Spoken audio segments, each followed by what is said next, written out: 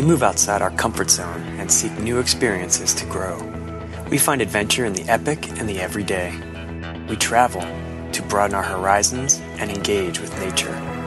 We are most at home in remote landscapes and faraway places, but never far from our community of passionate dreamers and wanderers. We are Chaconians. Join the Chacosphere at chacos.com. Where will your Chacos go?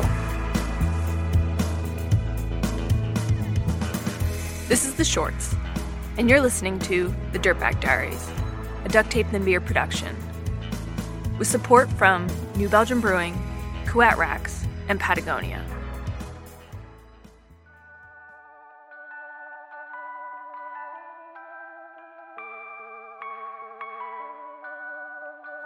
One windy day in February, I found myself riding a chair into a squall that obscured the summit of Squaw Valley.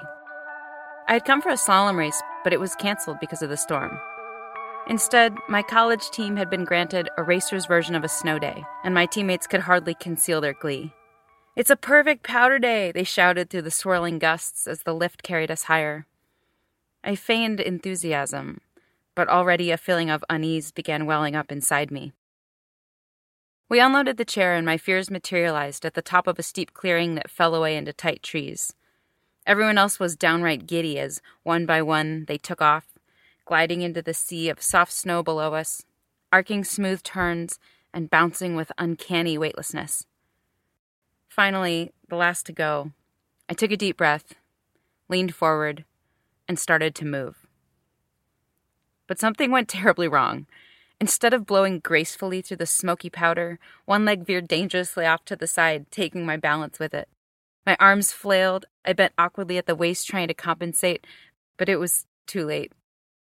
Before I knew it, I had ragdolled through the fall line of my friend's perfect tracks.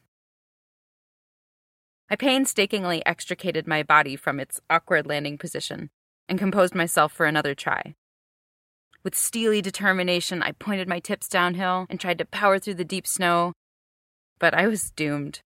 I started to do the super slow splits as my skis drifted farther and farther apart under two piles of snow that felt like wet concrete. My feet stopped, but my body lurched forward, and suddenly I was thrust into an unwelcome downward dog, completely unable to move.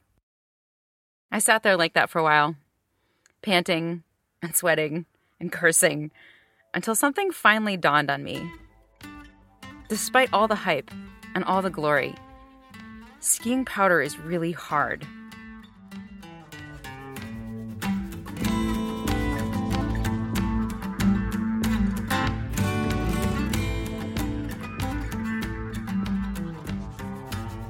Unlike my friends who grew up out west, whose embarrassing memories like these are old and faded, I grew up ski racing on a landfill in central Michigan, where powder's as rare as natural topography. I moved to California for college, and in Tahoe I got my first humbling taste of powder.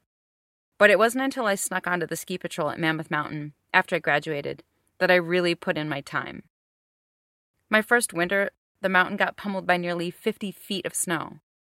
I logged 10 times as many powder days in that season alone than in the previous 20 years of my life combined. And by spring, I had finally learned how to hold my own. But because I mastered the art of skiing powder at the ripe old age of 23, I had to figure it out with the calculated pragmatism of adulthood. I remember every misstep with painful clarity, and each hard-fought lesson takes the explicit form of a commandment. So without further ado, my hard-won rules of skiing powder. Most importantly, maintain balance at all times, in all directions, uphill and downhill, front and back. Don't bend your knees too much or stand too straight.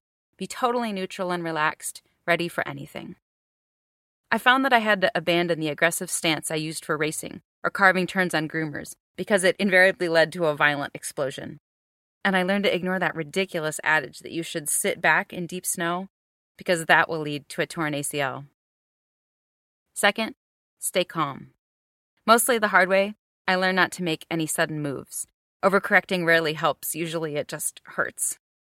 Skiing powder required me to suppress my natural reflexes. As if doing yoga, I had to practice self-awareness. Observe my body with calm impartiality, noticing where it was misaligned, and then ever so gently, coax it back to neutral. Third and finally, commit. An untouched expanse of glistening white snow can spark indecision in even the most experienced skiers. But there's nothing worse than defacing a pristine slope with the herky-jerky hash marks of uncertainty. I learned to stop agonizing over where the snow might be heavy and deceiving, and quieted my inner type A go-getter that screamed I needed to pick the best line or it was all a waste. That's because the whole powder thing, the thing that turns normal, intelligent people with jobs and families and the capacity for rational thought into rabid, snow-seeking maniacs, it's all about enjoying the ride. I need a storm to keep riding. I need the rain just to feel. I need the wind to keep moving so I can find something real. Think about me, the rising sun. Once I figured out how to ski powder, I was hooked. I wanted to experience that weightlessness, that inhuman smoothness, that supreme grace, and I wanted it all the time. So I spent the next 3 years doggedly pursuing it across the spectacular Sierra backcountry. But eventually, like almost everyone I knew in Mammoth, and for all the reasons that often arise, I finally moved away. I started a new chapter of my life as a PhD student in geology at Oregon State University. For a brief year or two, I relished the intellectual stimulation of grad school and savored the opportunity to go new and exotic places for my research. But as time wore on, I realized something was wrong. I kept waiting for science to grab me like the mountains had, but it never did. Instead, science consumed and unraveled me. I regularly logged long hours at my office and felt guilty on the few occasions when I did not. I stubbornly labored away in a frigid basement laboratory, welding wrenches, pushing buttons, opening valves, watching the seasons pass me by through the narrow tinted windows that looked out on students hustling to class. I even dreamt about the bugs in my computer code, only to wake in despair when I realized my subconscious had supplied a faulty solution. I did all of this in an attempt to meet my own nearly unattainable standards, convinced that if I dug in with enough tenacity and persistence, I would succeed. I also became afflicted with a case of debilitating self-doubt. When some small problem inevitably arose in my research, sneaking up on me like a hidden knoll in the flat light of a storm, it always sent me reeling. Instantly, a chorus of fears would swell in my head. Was I smart enough? Did I work hard enough? Would I ever feel like the scientist I was supposed to be? These misgivings made an already hard task feel even harder. They made me my own worst enemy. On top of everything else, I began to notice things about science that scared me. The pervasive culture of overworking, the never-ending pursuit of specialization. And I looked at colleagues who were years and decades ahead of me and struggled to imagine myself filling their shoes someday. I began to contemplate that I might not be a scientist after all, and suddenly the future fractured into a forked road before me, both paths cloaked in terrifying uncertainty. I was paralyzed by a choice I felt incapable of making. I simply could not commit. It turns out that life, like skiing powder, is just plain hard.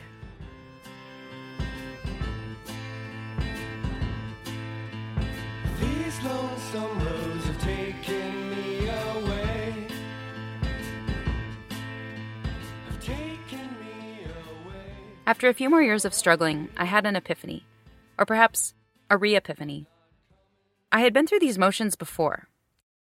I was trying to propel myself through grad school with sheer stubbornness and resolve, just as I had tried to defeat powder with the brute force of my racer strength. And just as I used to overcorrect my mistakes on skis, I was now losing my composure when faced with the unavoidable challenges of research. Like an indecisive skier, my excessive anxiety about things I couldn't control prevented me from savoring life's little pleasures. Over time, I fought to regain my balance by rejecting the slavish schedule that's tacitly expected of grad students. I cast my net far and wide for counterweights to overworking. I learned to throw pottery. I grew vegetables. I baked bread. I started trail running. On top of making me happier, I was surprised to discover that those miles of sweating up and down misty forest single tracks often allowed a creative solution for a vexing problem at work to materialize in my brain, unsolicited, like the answer to a Zen koan.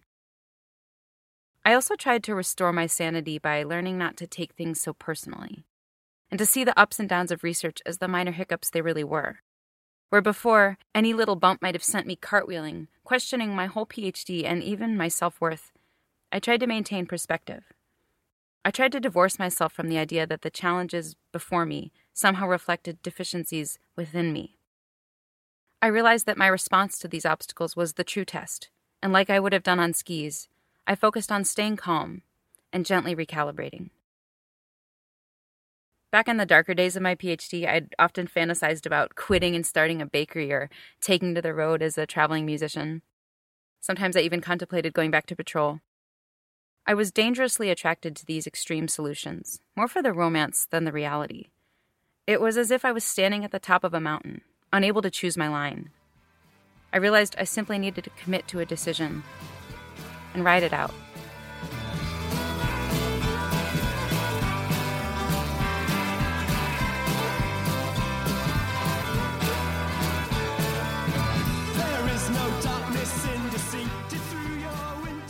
After years of trying to weave the wisdom of skiing powder into the fabric of my everyday life, I'm finally starting to enjoy the ride again. I've been slowly transitioning from scientist to science writer, a career that feels surprisingly fitting. I've found that I really do love science, as long as I get to explain it instead of do it. Every day that I spend learning something new and fascinating and then writing about it, I think, really? This is my job? I haven't had that thought since those mornings at Mammoth. Alone, waiting at the top of my favorite line, breathing in the silence of the calm, cold air. I remember stamping my feet to keep warm, but mostly I would just gaze out across the valley, where the mountains spilled into the sagebrush, or to the west, where the ragged silhouette of the minarets gnashed at the horizon. Eventually, the radio on my collar would crackle to life and state a cryptic message. Here they come. This meant the first guests had unloaded the upper gondola, and we were cleared to make our first turns before they caught up to us. Without a breath of hesitation, I would sink into the plastic around my ankles, gently tipping forward and giving my weight over to gravity. For a few sublime minutes, I floated through 2,000 feet of pristine paradise, a familiar landscape made new by every storm. I felt no bottom, only the undulating pressure of the snow under my skis, the slight resistance as it parted around my legs, and the unmistakable suspicion that, just for a minute, I was a superhero. I lived for that first run. I still live for it. The feeling of being in exactly the right place, of careening unstoppably down exactly the right line, of being full of gratitude and full of grace. To be honest, I have no way of knowing if my new career is going to work out, but I can tell you what I'm going to do if it doesn't. Find balance, keep calm, and choose my next line. No darkness in the sea. Through your window I'll be creeping in the night. Your innocence to find. And in the dark. My name is Julia Rosen, and this is my short. No, I won't see you 'cause my eyes are long since blind. After 6 years of research, Julia will defend her PhD on March 5th. She skis less than she did when she lived in Mammoth, but still manages to get in her powder turns in eastern Oregon's Wallowas. Music today by Mala Jube, Woodrow Gerber, Kelly Ritchie, The Cassettes, and The Woodsmen. All the tracks are courtesy of Mevio's Music Alley. You can find links to the artists on our website, dirtbagdiaries.com. Support for the Diaries comes from you. Big thanks to Julia for sharing her story. If you've got a story you'd like to submit, check out the Shorts guidelines on our website. Or to find out how to make a donation, check out the Pledge podcast, or look for the button in the upper right corner of our homepage. Thanks for contributing. Support for the Diaries comes from Chaco. Chaco is all about the community. Join the Chacosphere. If you've got a favorite pair of Chacos, share your story with them on chacos.com or be a part of the ongoing discussion on Twitter. You can find them on Twitter at ChacoUSA. As always, the Diaries would not be possible without the support of the good people at Patagonia. Their new film, Damnation, premieres this March at South by Southwest in Austin, Texas. It'll be at film festivals throughout the year. You can find out more information at patagonia.com. Additional support comes from New Belgium Brewing, who encourages you to follow your folly. And from Kuat Racks, the little company that believed it could make a better bike rack with you, its fellow riders, in mind. Thanks, Kuat, for your unwavering support. Find more information at kuatracks.com. This episode was produced by Becca Call and Jen Altschul. I'm Fitz Cahall. Thanks for listening.